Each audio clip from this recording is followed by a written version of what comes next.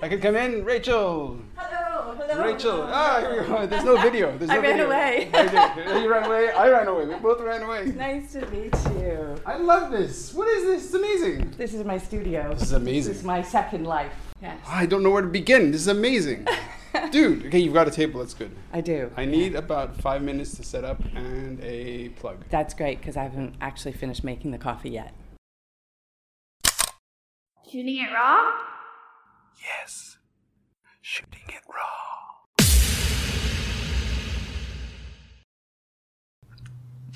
So, Rachel P. Smith, what's the P for? Just to kind of separate in the crowd? If your name is Rachel Smith, you would put an initial in the middle as well. True. What's P for? It's my middle initial. Okay. Yeah. I have to say, before we even start, I don't even know if it's recording, but you have the best voice. Oh, thank you very much. In person, I don't know what happens because it's totally fallen apart. But in the podcast, the best voice. So it's very dreamy. It's my podcasting voice. Very dreamy. So I actually work for the Jockey Club as well, doing the on-course announcements. Oh, okay. Oh, really? Yeah, so that sounds really exciting, but it's just the legal stuff. It's really boring. Right. But that's kind of how I got into voice work, was working for them. And, I went in and I was really nervous the first couple of days. And I thought, what I want to do is I want to sound like that person in Welcome. Okay, yeah. Who's doing the in aisle 4. Oh, really? Yeah, so you didn't have the Cantonese accent, though. No, this is the English side. Oh, okay. And I thought, okay, that's what I'm going to channel. So I do my little, ladies and gentlemen, welcome right. to the I'm going to break you. I'm going to break you. No, it's not. Oh, don't worry. It fluctuates. But when I tell stories on stage for Hong Kong Stories, I hate how my voice ends up because I'm not controlling it. I'm too busy telling a story, so I'm not carefully curating my voice the way that I can do when I'm hosting the podcast and I can just re-record. Right? I don't hate it. I mean, that's too strong a word, but I'm always just a little bit like, I wish I would have lowered that tone and not raised at the end of sentences. Would you describe yourself as somebody who's a perfectionist or attention for detail? Like, would you be an accountant? Absolutely not. Okay. I am so shit at things like that.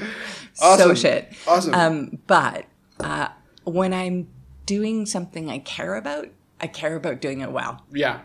So I can see that. In that case, if we're talking about sort of watercolor painting, I'm well known for being very anal retentive. Right. I'm like, I must use the right paint. Sure, I must use the right paper. I must use. No. Well, I think those are kind of the instruments that you're like a musician gets their instrument. Yeah. The Jenny Page who I had on the podcast last week was she plays the oboe, and she's telling me about how it's a double reed instrument, and that really you have to they have to conform to your mouth. They're your instruments, so it's the same thing with your materials. Yeah, and it allows me as well. I do a lot of stuff that I give myself rules that limit what I do a lot because I find that to be bizarrely immensely freeing. No, for sure. And so now that I've used very professional materials and created work that I'm very proud of, when I want to play, I can go back and just use crap. Yeah. And I come up with all kinds of stuff that I'm super excited about. And I can either reproduce that in good quality again, or I can keep going with the less good materials, depending on what it is that I want to do with it. So it becomes really exciting to even pick up a paintbrush and a crappy set of kids' paints and go, well, let's see how far I can push this medium. Rachel Smith. And that's me. No. So normally what I do is I get the person to first talk about, what does photography mean to them? And then that's usually how the podcast starts. But you screw that format. Let's play with it. Oh, so you've already given a window into your head. So we'll talk about the space in a second, which I'm completely in love with.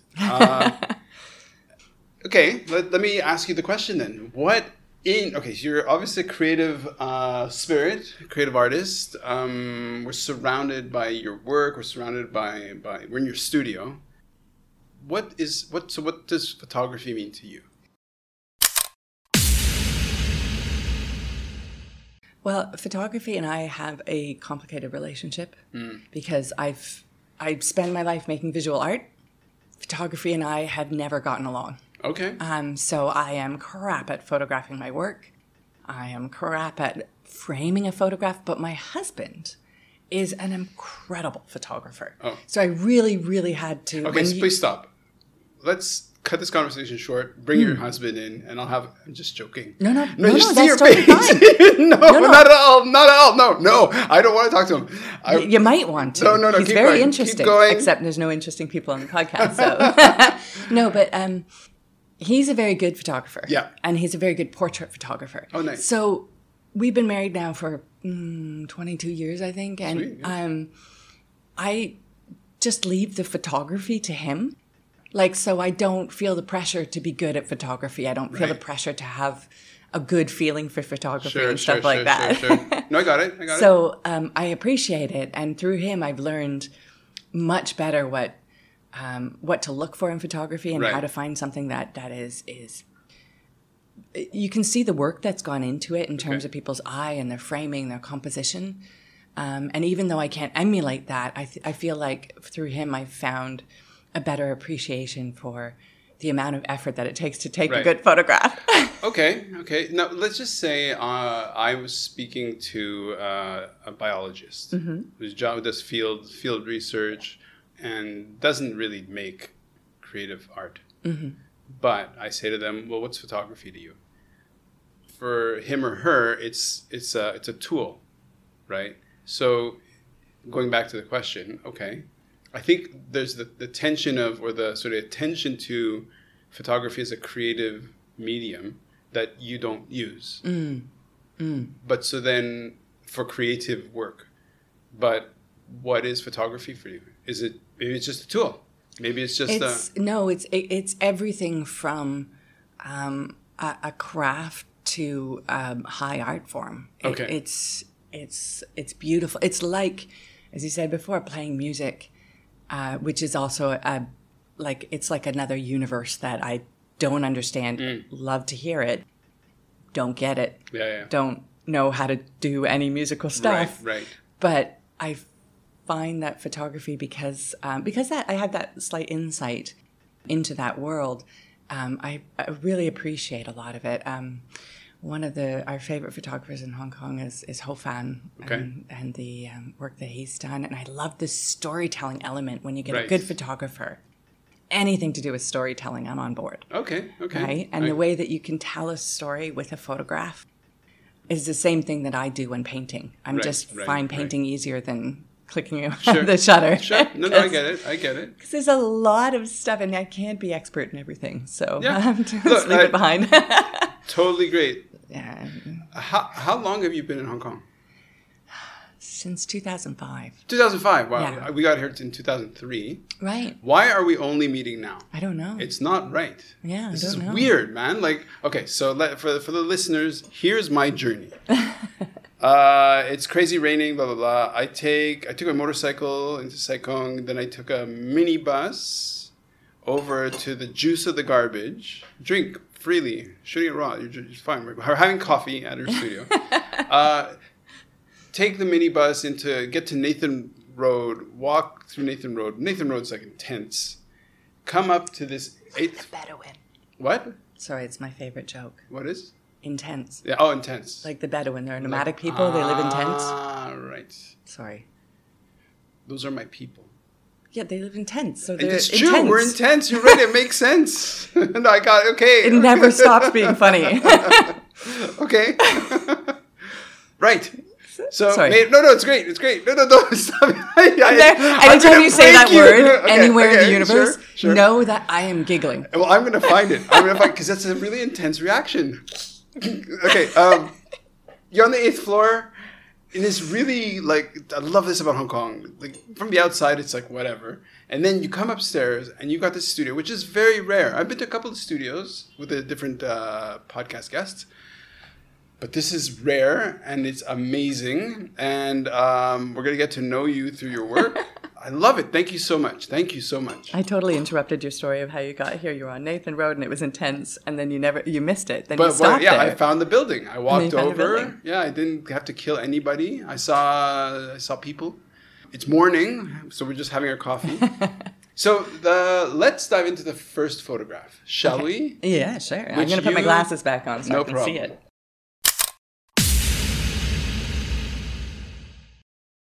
You titled it Identity. As an image, it's hard to like within the frame, there's like 2, 4, let's say 10, 20, let's say 30 sort of silhouettes or 25 silhouettes of people in various states of expression, kind of just standing as if somebody, it's more of an illustration, but it could have been at the base a photograph. Hard to know because there seems to be a lot of image manipulation. It's basically these black sort of faded. If you turn around, you'll see it on the wall. It's on the wall there. Yes, there we go. Oh, so what it is? It's a light box. It's a light box. Okay. So what's the story of this amazing piece? So can I get it off the wall and show it to you? Or no, we should talk about the photograph. However you like. So. This is a piece that I've been working on. It's a series that I'm working on at the moment. And this is only one piece of it. But you explicitly said 3 to 4 photographs. I pushed it to 4, so, It's perfect. So there's a second photograph that goes with this, where the light is on. And when the light is on, the gaps in the rows of people are filled in. Got it. And this is a piece of work that I'm currently, it's not finished yet, and there's a series that goes with it, and it's all about loss and longing and about finding your place and finding where you fit into the community. So in order for the light to go on, the viewer needs to be involved in the artwork. Okay. There's a button that you need to press. Right. And that button turns the light on, and if you let go, the light goes off and the gaps are there again. So this is about finding community and finding identity and finding yourself and your place within it. Because I think I've spent a lot of time being an other, being a bit of a fish out of water, fitting into lots of different places, but not necessarily taking them as my full place. And in Hong Kong in the last few years, this has been a place where I've delved in fully. I'm fully immersed in Hong Kong and quite committed to this space. And so this is part of how I'm trying to tell people that in order to be valued as a member of the community, you have to join in as well. Okay. Without you, there's no connection. Right. And I got it. I know that sometimes talking about a work, which is a feeling, and the words are approximations or representations of the feeling. Sometimes it can feel like on the audio you can't see it, but as you're finishing your sentence, and maybe you could hear it in the tone of your voice, there was this sort of self-awareness or sort of almost, I wouldn't say embarrassment, but it's like you're kind of finishing it off as not with a sort of conviction, assertiveness, as if you're sort of selling an idea. But I understand that. I think the notion of identity for Hong Kong is incredibly sensitive, and current. And so, for example, in the work that I've done, we've always talked about Hong Kong being, also a like a conduit, essentially like a meeting point, or whatever, for people who are coming through and everything. And it's for the people who settle, like myself, like yourself, like. We're people who you can cough. It's allowed to cough. I was burping. You can burp, fart. It's raw. Do it all. I'm so podcast conscious, I'm like, it's fine. Audio needs to be clean. Like I said, I'm going to break you. No, okay. You go ahead and try. You go ahead. But I love it. You see? Is that me? Boom. Perfect.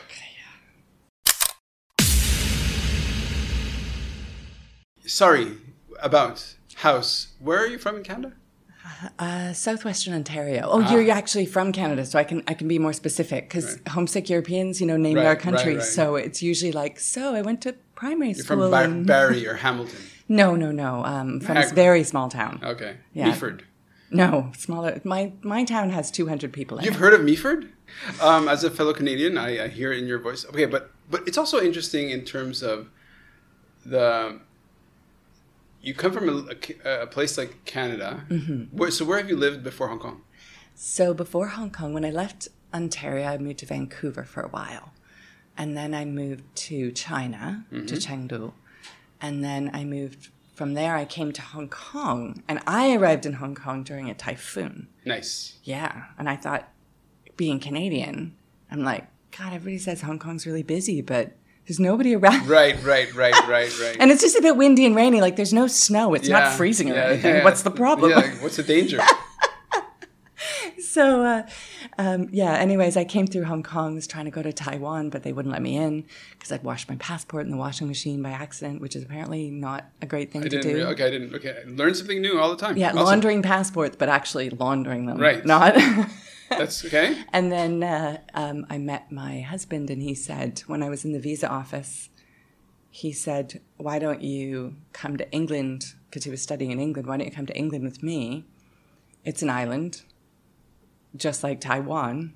So I said, okay. And you're a nutter. A fucking nutter. I love it. Well, you thought, he's pretty charming. It seemed normal at the time. Sure. It seemed like what was I going to do? I could have flown back to Canada and gone back to a regular life, or I could have just kept adventuring. Amazing. And I hadn't maxed out my credit card yet, so you might as well, right? Yeah.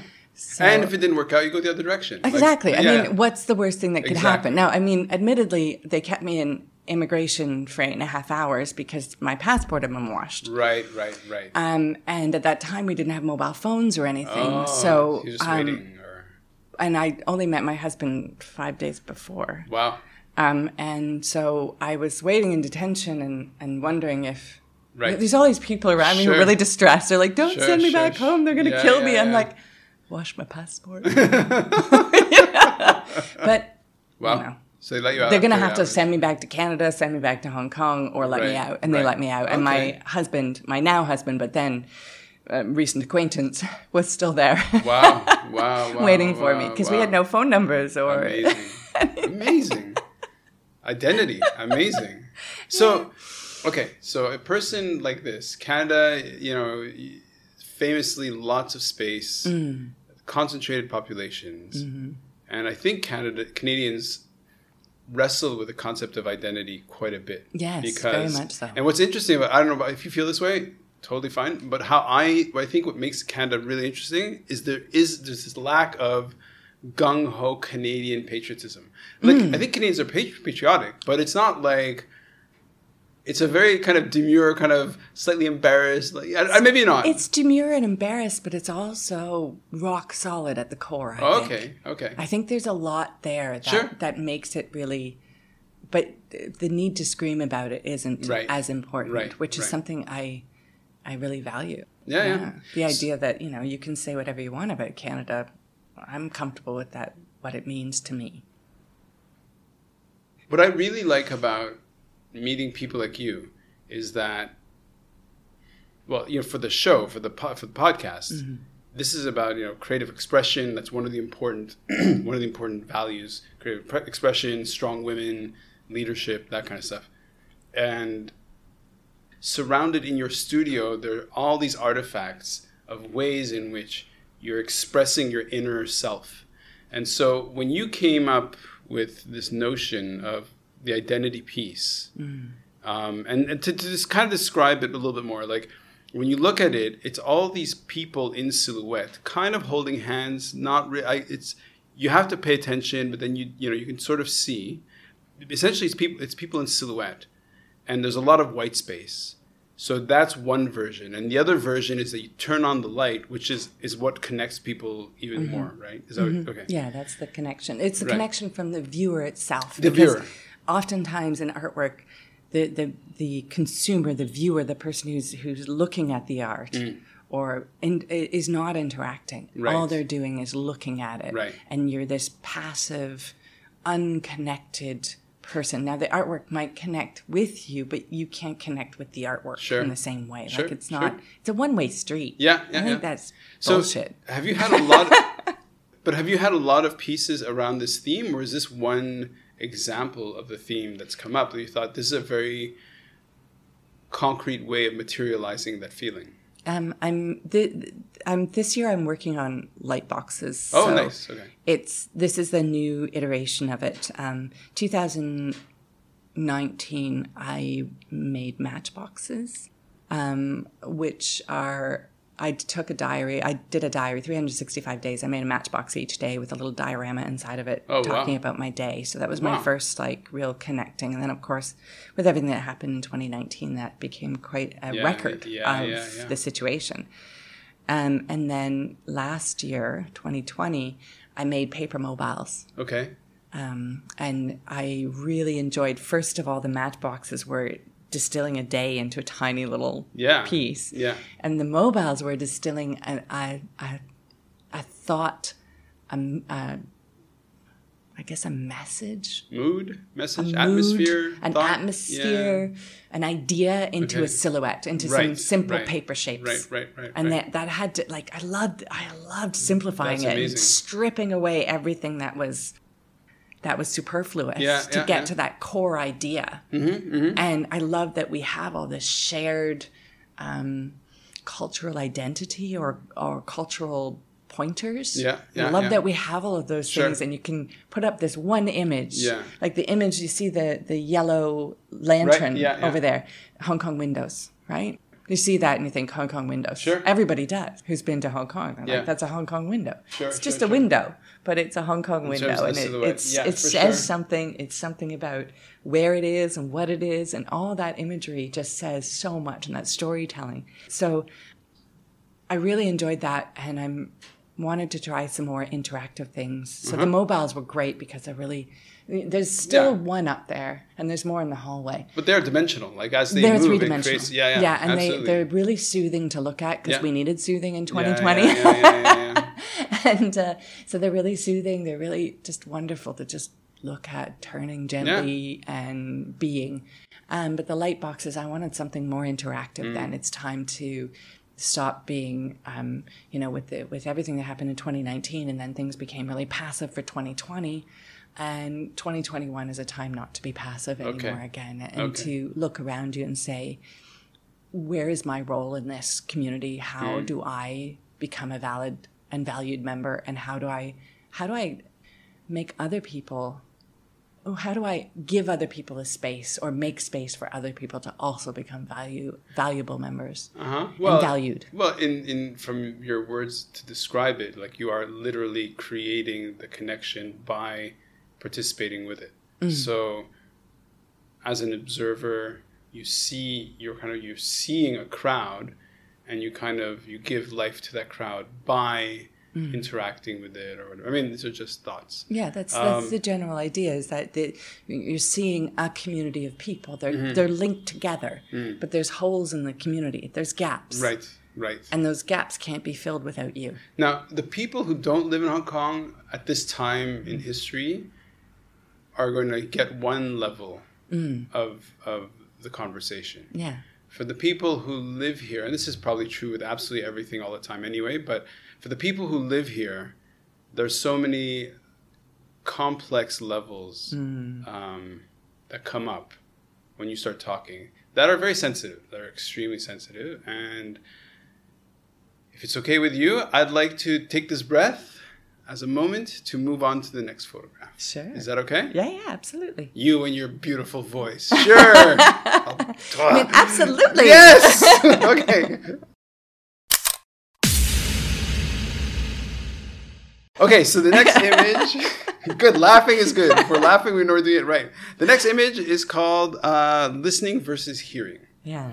And so the image is, and feel free to cough as loudly as you need. I'm not coughing. Okay. No. Okay. I'm assuming that's your hand. It is my hand. Okay. Holding up a construction made out of what looks like to be paper, like a sort of brown paper. And it's a 3D construction. So let's just say I was making on a computer a 3D rendering of what an ear could look like in the kind of, not in the hyper real, but in the more kind of little boxy shaped panels or whatever.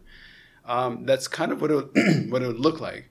But here it is. So the size of the sculpture is about, let's just say, as big as a large loaf of bread. And what's neat is the light that hits the ear gives it extra shape. So it's a 3D ear to begin with, but it gives it extra shape. And the angle that it's being held at, like to the background, is a whole bunch of these like older looking Hong Kong style walk-ups that have like maybe 10 floors or something. And it's almost as if somebody's holding up the ear of one of these buildings, is metaphorical ears or whatever. But it's an interesting sculpture. It's an interesting image. Did I notice that ear on the wall? Yeah, I think you did. Okay. Yeah. Okay. Yeah. So, listening versus hearing. Mm. So when my husband and I were first married, I one day had an argument with him, surprisingly. You know, married couples do argue. They do, yes. Yeah. And he's Cantonese, and he told me, I said, "You're not listening to me." And he said, "I hear you. It's the same word in Cantonese." Ting is listening and hearing. Now, I mean, obviously there's subtleties. And he was trying to win an argument semantically. Sure. But it made me think a lot over the years about how we hear so much, but we rarely listen. Okay. I'm listening to you. Oh, thank you. And doing work with Hong Kong Stories and the storytelling work that I do with the community that we have around that, one of the principles that we teach when we're teaching storytelling to people is that the most important person in the room when you're telling a story is your audience.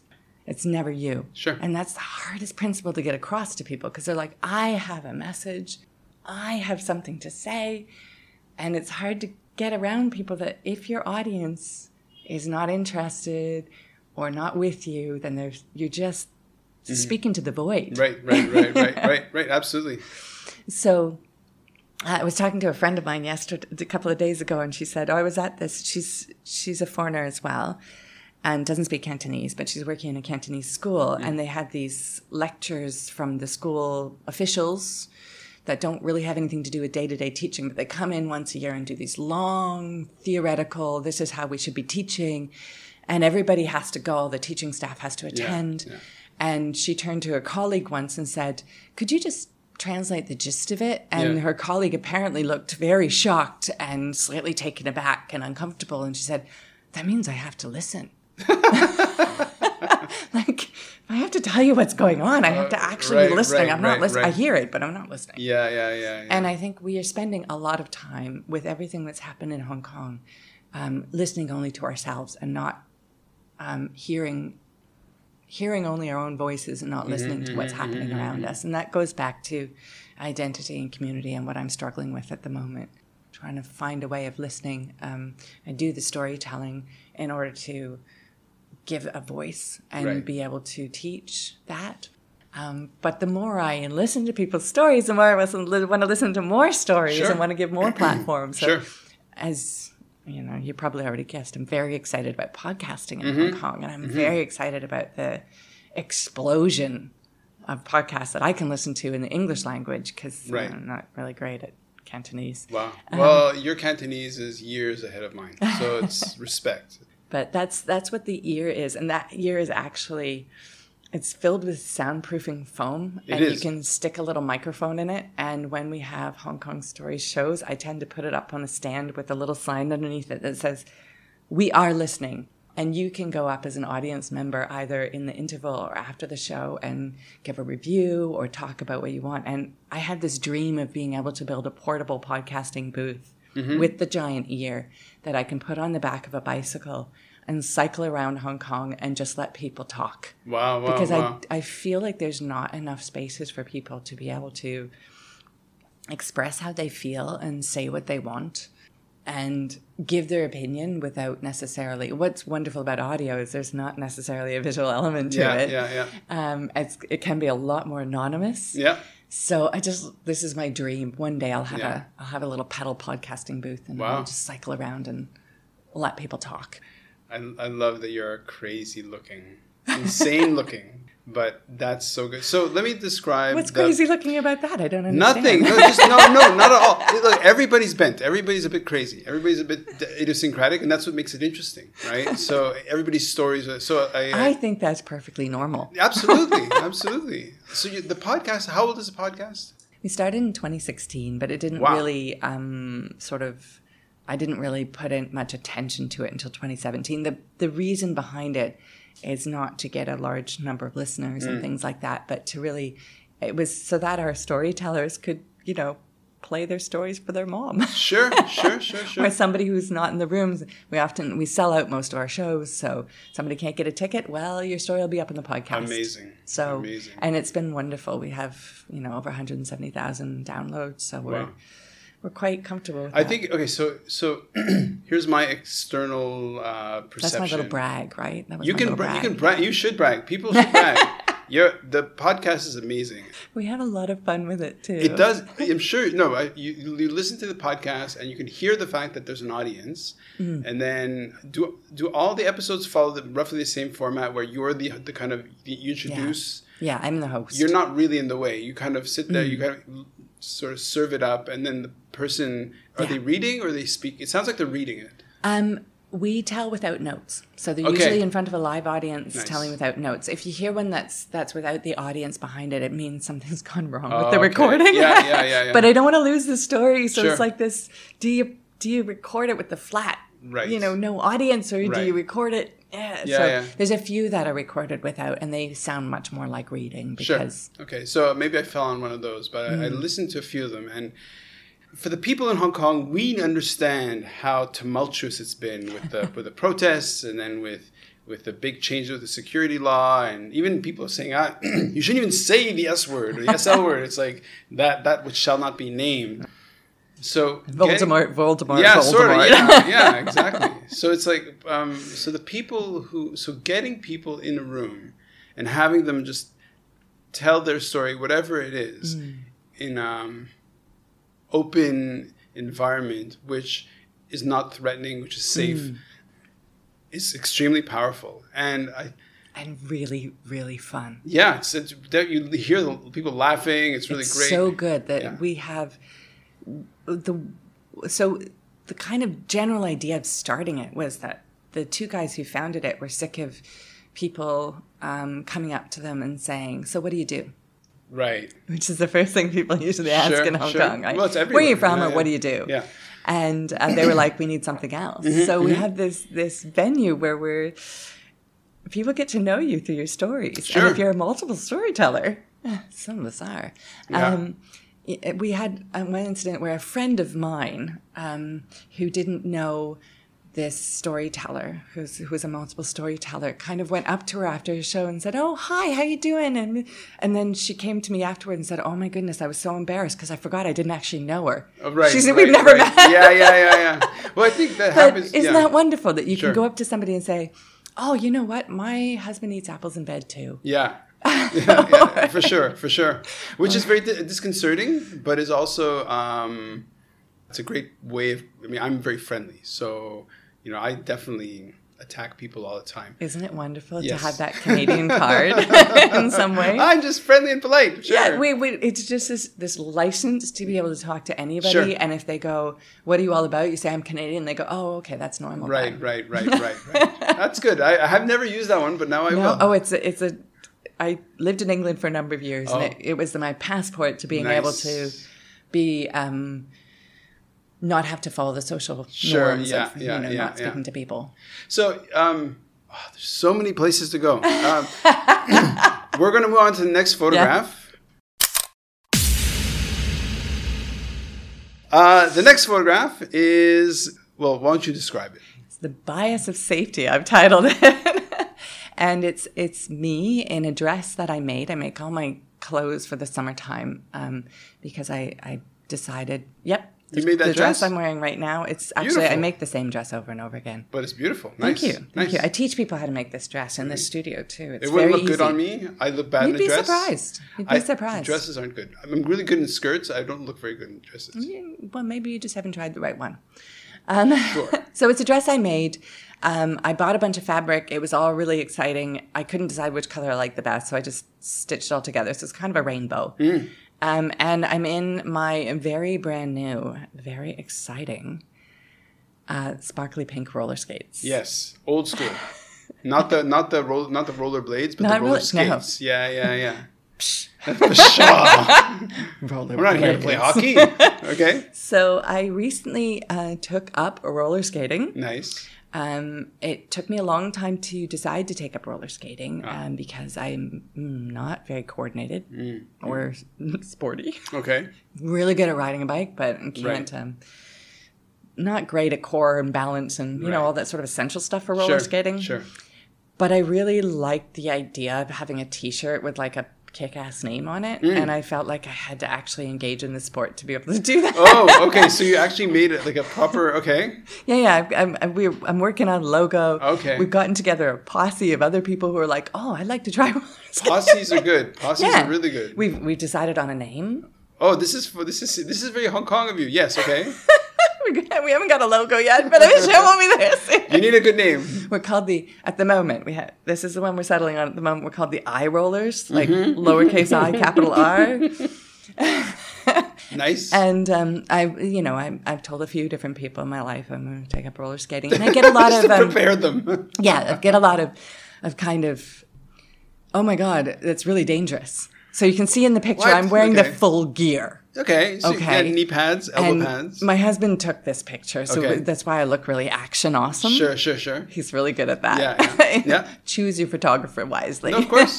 This makes me look like super competent, but really I'm mostly like wobbling around with my arms out and falling over a lot. Okay. And all the kids, and this is in like a football pitch near my house, all the kids, of course, are on rollerblades and rolling around, no protective equipment whatsoever. Right. Which I'm constantly laughed at for. Yeah. There's me, this giant woman in the helmet and pads and everything. And I carry my gear down because I don't feel safe enough to roller skate on the street. But it's to learn somewhere. Exactly, right? It's a challenge, and it's something that I kind of thought, roller skating looks really cool, and I put it off for years because it looked really dangerous as well. And what if I hurt myself? And what if? So I'm trying to not play safe because carpe fucking diem. Yep. We've only got one life. That's the point of the podcast. We do not have enough time to be afraid of things. I agree. It's the whole point of the podcast. Yeah, we don't have enough time. Yeah. Every day that goes by is a day that's slipping away from me. Yeah, Fill it up. I hear you. I'm listening. Yes. Thank you. So, so I decided to take up roller skating, and I went to the. There's a really great roller skating shop in Causeway Bay. Okay. And I went in with a friend of mine. We were having coffee together. I'm like, "You want to come buy roller skates with me?" And she's support. like, "Yeah." And we went in. Of course, everybody who does roller skating is really young. Okay. And like, fuck it, who cares? I go in and the shop lady is like, "So which roller skates do you think you want?" And I'm like, those shiny pink ones. Yeah. So they're kind of like iridescent pink. Nice. They're awesome. No, I'm sure. The other ones were like tan and green and white. No, you want to make has white roller skates? It depends what you're wearing above the roller skates, I guess. Shiny pink. Okay. No, look, it says something for sure. It's part of your brand. And then she goes, "Oh, well, you better try them on." So, okay, fine. I try them on. I'm sitting on the bench, and I go to stand up, and I put my hand on the wall. Okay, yeah. I almost sent you this picture. Okay. I put my hand on the wall to stand up, and turns out it wasn't a wall. It was like a cupboard door that was open, but I wasn't paying attention, right? Okay. So I immediately, fell hard. Hard, right on my ass.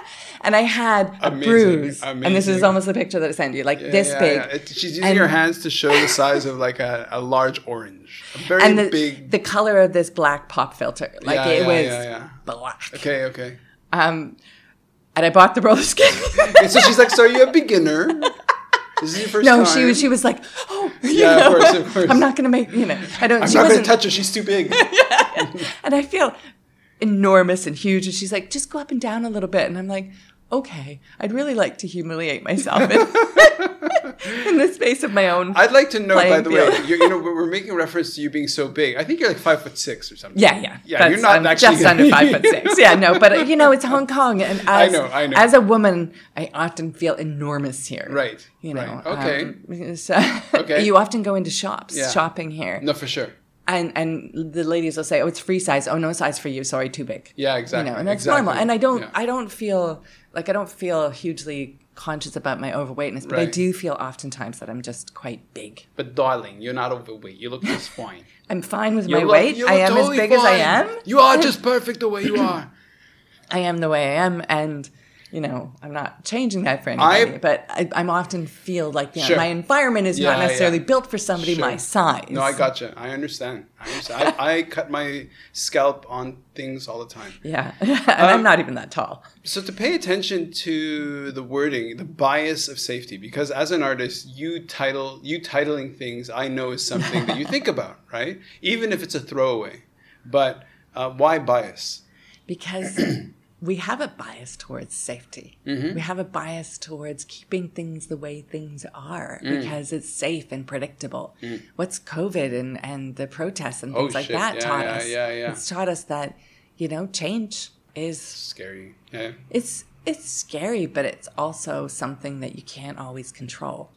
And you can't always write the narrative. And that bias towards safety is what keeps us saying, let's just keep things the way they are. Let's just go back to normal. Right. Well, normal's broken.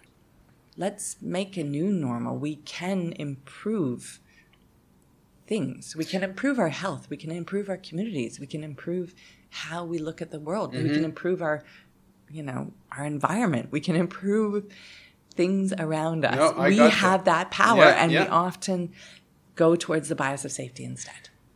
To quote and rhyme, if I may, it just came up to me right now in my head. Let's turn to Marcuse for our excuse, which is, as an artist, he said the artists are the ones who will specifically go around and imagine an alternate way of being.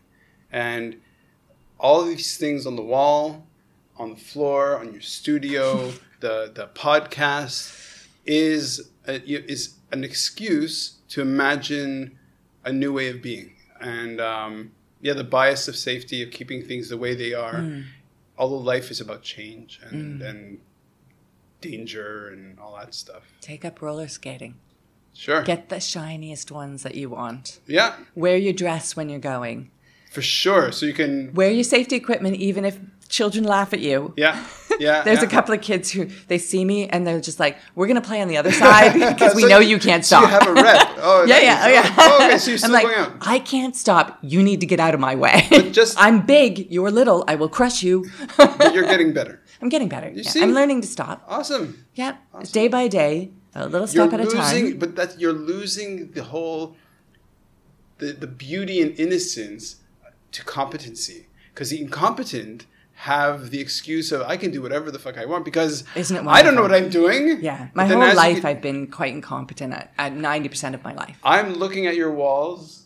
As far as art is concerned, I don't see incompetence. I appreciate that. Amazing work. Yes. Appreciate that. There's some things that I feel competent about, but then, you only have to step a half step to one side. And I'm in a different medium, or I'm painting with a different paper, I'm choosing different, and I'm now incompetent again. Which is a great place to be. So I can narrow my focus and only do one thing. Yeah. Or I can go, fuck it, let's try this. Yeah. I think we talk a very similar language, you and I.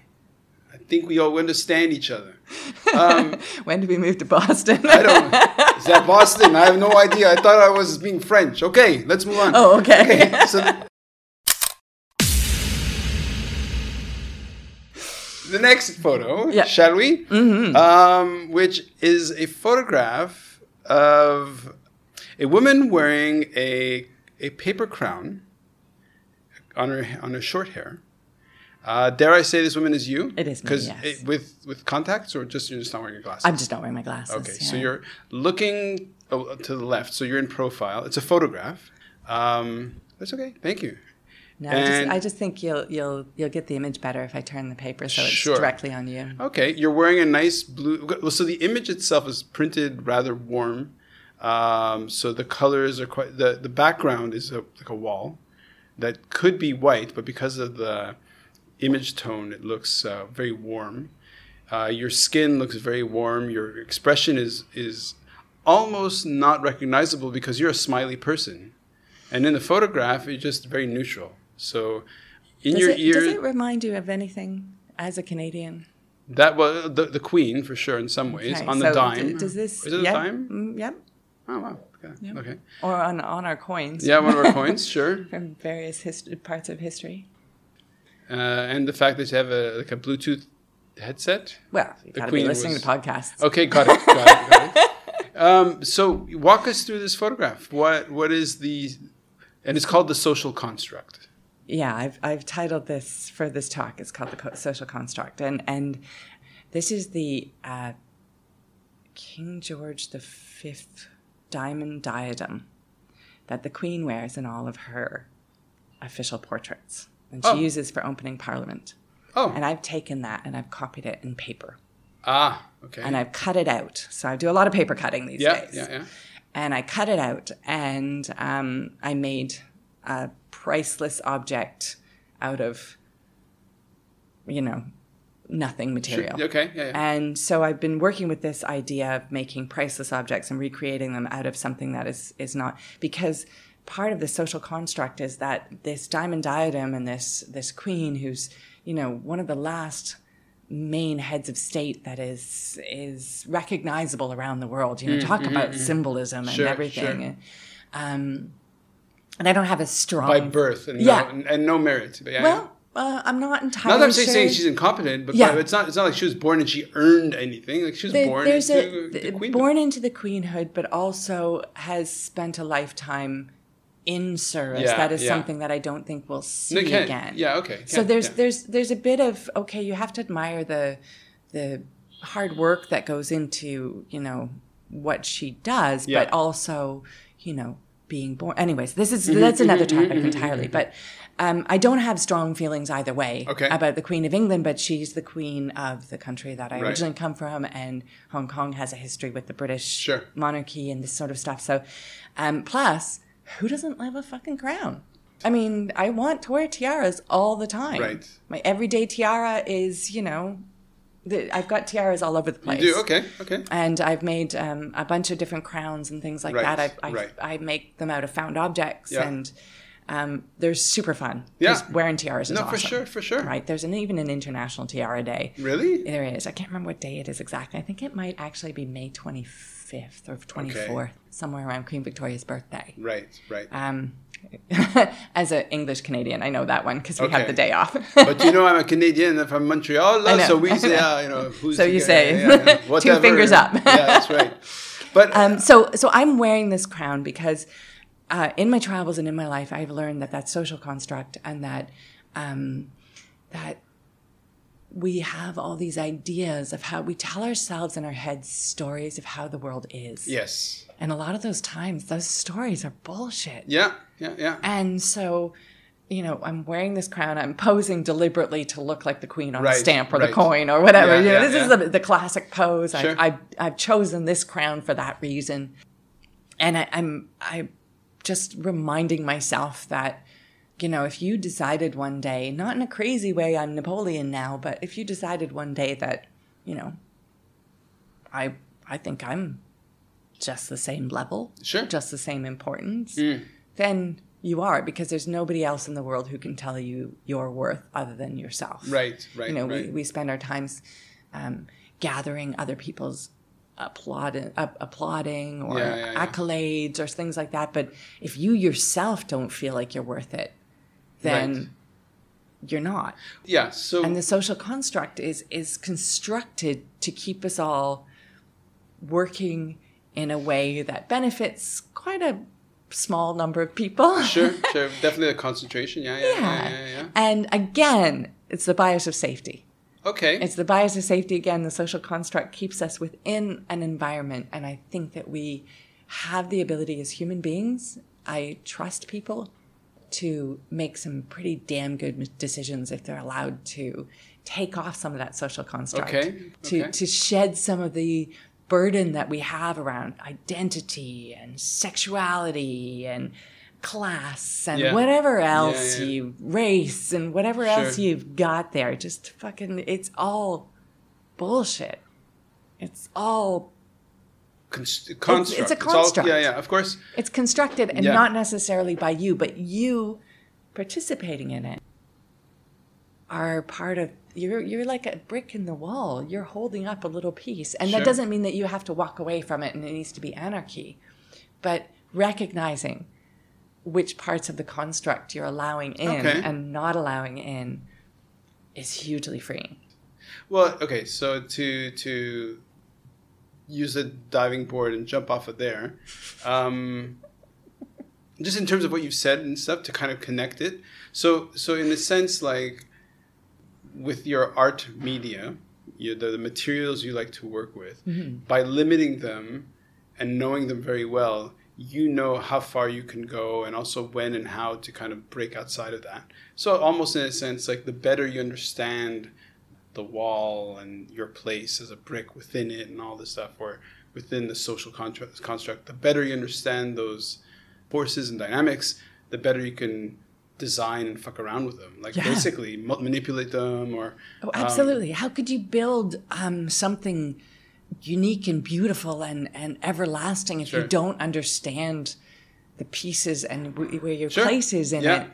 But how can you build something different and unique to you if you also don't recognize that you are a different and unique person in yourself? So one of what's interesting to me is the choice of the artwork I see. You're laughing. Well, first of all, your just a little bit of everything. I love it. There's so much. There's like eye candy all over the place, and you use it a bit. Use the space a bit like as a kind of as a gallery, because some of the work is displayed as a group, and some of the work is kind of more sort of fractured, like a dolphin here, a beaver there. But listening to like transcending time in terms of the work that you're making, yet the material you're using is like watercolor. Isn't that permanent? Or like, for example, working with fabric. Fabric and fashion turn over very quickly, right? Exactly. That's why you should make your own clothes. Okay. That's why when you find a dress pattern that you really like, you should just reproduce it. Okay. You know. Okay. But the way fashion seems to evolve over time, what? Fashion doesn't really change that much. The colors, the patterns change. This dress that I'm wearing today is a basic shift dress. Right. It literally hasn't changed in hundreds of years. Okay. So you put sleeves on, and you lengthen or lower the hemline. You add darts into it. But it's the same thing. Right. It's just cloth that covers your body. Sure. So, make it yours. Listening to one of your podcast episodes, it was the most recent one. It's like the sex episode in a way. Like this Indian fellow describing the first time he masturbated, which was actually very humorous. Followed by a woman from Singapore. He's Pakistani. Oh, he's Pakistani. Yeah. Okay. And then the woman from Singapore ended up living in Finland. Yeah, and then basically from a very conservative space, going into these like massive saunas where everybody's naked. Yeah, dress, clothing. It's just... Isn't it? It's just amazing how much... Speaking of constructs. Yeah. From religion to clothing. Yes, absolutely. Total... how much do we make judgments about people about how they're dressed? You dress for the job that you want. Right. Her skirt's really short. She's revealing too much. Sure. They can't play at Wimbledon because they don't have all white clothing. Right. I mean... It's in many ways it's absurd. Like if you look at the constructs, the social constructs, we're fundamentally primates, and we have such complicated. And this actually works into the work I do in service leadership, service network leadership, is this idea that we have all these rules that we can design and ignore and change and whatever, but ultimately, if we step back and say, wait a second, like. Which fits very well with the sauna, right? A bunch of people just naked together in a room, and just like after a while, you're just like, okay, it's nudity, but... Well, we have, in the studio, we have a life drawing class every Tuesday night. Okay. So we hire a live model to come and pose for us. And there's a lot of people that a lot of my friends who are not artists, and they find that really weird. And you get all these comments about, oh, my boobs would be hanging really low, or, you know, what if somebody bent over? Yeah, I can see my asshole. Yeah. Yeah, and as an artist, like, we're the people. You can tell the artist in a crowd at a sports stadium if there's a streaker, because we're the ones looking for a pencil. Right. You know, we're the one going, oh, damn, I put my pencil here somewhere. Yeah. Not so fast. Could you slow down a little? Could you just stand there? But we have a different relationship with the human body. Mm. And it's strange even how complicated that is in itself, and how we've had a lot of conversation in the last couple of years, the last year or so, about should our model wear a mask? So all of our sketchers, all of our artists wear a mask. But you put a mask on the model and it changes what's happening in the room. You put clothes on the model. Partially clothed model is very different than a nude model. That's interesting. Because actually that's where your eye ends up kind of fixating on. And it somehow has some kind of sexual connotation that comes along with it. Right. That is unintended, but inevitable. Right. As soon as you clothe or put something onto the human being, now there's a narrative that's not about the body itself. That's interesting. It's now about the clothing or about what that means. Right. You know, you get a naked person and you give them a sword. It changes what you're saying. Well, of course. Or even just holding on to a pencil or a stick or whatever. Sure. You know, it changes what happens. You put a hat on somebody and they pose nude, and it's different than if they are posing. There's a really great picture here created by a local artist where she's taken a picture of a couple naked in TST along the promenade, but they're wearing their masks. But they were actually naked? Yeah. Okay. But they're wearing their masks. Sure. So it's, you know, they're masked up, they're safe. Yeah. It's okay. Yeah. They're following the rules. Right. You know? And to be fair, I think in Asia, nudity has several shame elements that are missing. Oh, it's just different kind of nudity, and it's only recent. I mean, people have had a complex relationship with the human body. Sure. Since we had consciousness, so yeah. And different kinds of nudity were different things. You know, you think about I don't know if you've ever seen the Chinese kids who have the split pants. So they have a split in their pants so that when they need to go to the bathroom as little infants, very small, young kids, then they can just squat over and go to the bathroom, and you don't need to change diapers and do it, which is much more environmentally friendly, but not necessarily environmentally happy sure. for the people living there.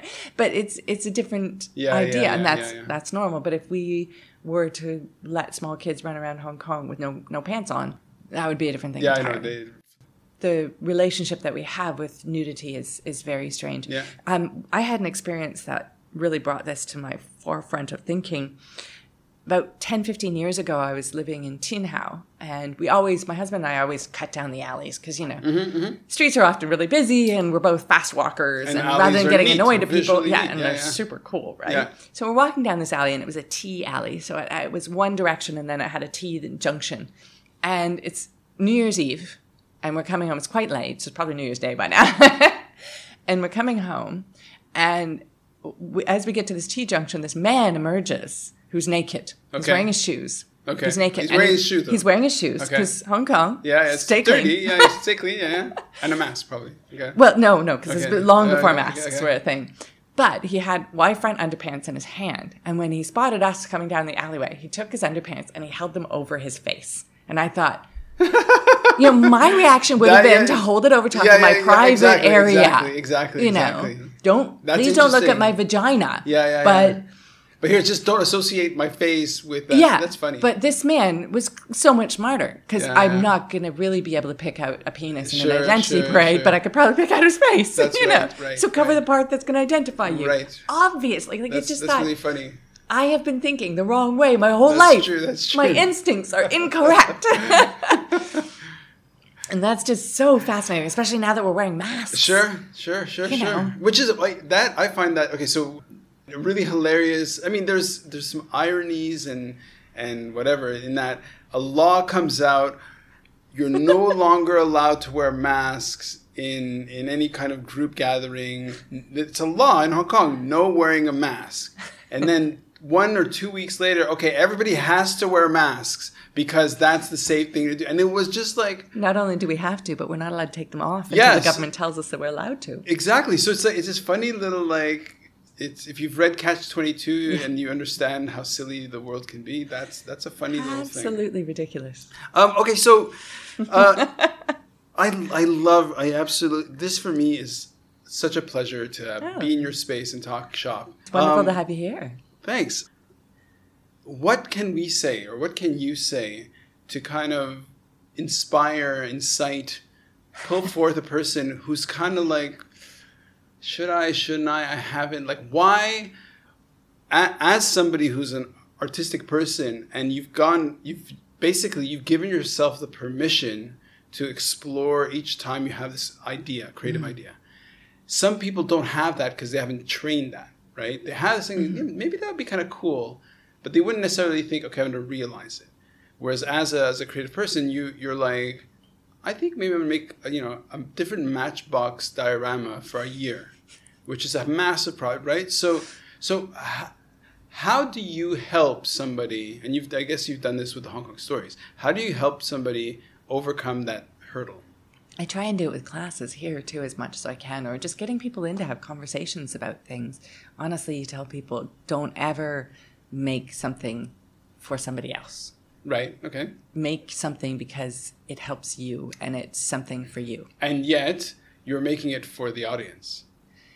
What you said before. Yeah, you tell a story. When you're telling a story, but a story is something that needs to be shared. You're still doing it for you. Sure. You want to connect with the audience. Right. But the vehicle has to have the audience as the primary thing. That's who you're talking to. That's who you're talking to. Yeah. But sometimes the audience is only you. Okay. So if you're really hesitant, because most people are hesitant because they feel like they don't have anything to say, or they don't have anything valuable to give, or somebody told them they were bad at art, or nobody values art in their life. But it's just this hugely, creating anything is powerful. Creating anything at all is a huge weight off your mind, off your body. Sure.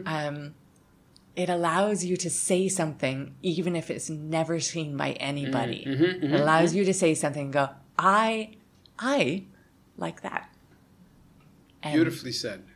One of the things that is really funny about podcasting, which you've experienced, translating what you record in the room and then into a podcast, the audience comes out, which is nice.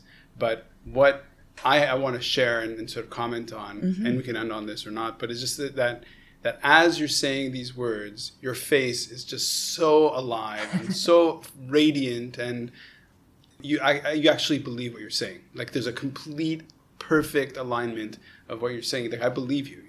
I do believe what I'm saying. I don't have enough time on this earth to do stuff that I don't believe in. So get some roller skates. Fall on your ass. Yeah. It was a spectacular bruise. Thank you so much. Thanks so much. Do shit. Enjoy. Do shit and enjoy. Thank you. Tuning it raw?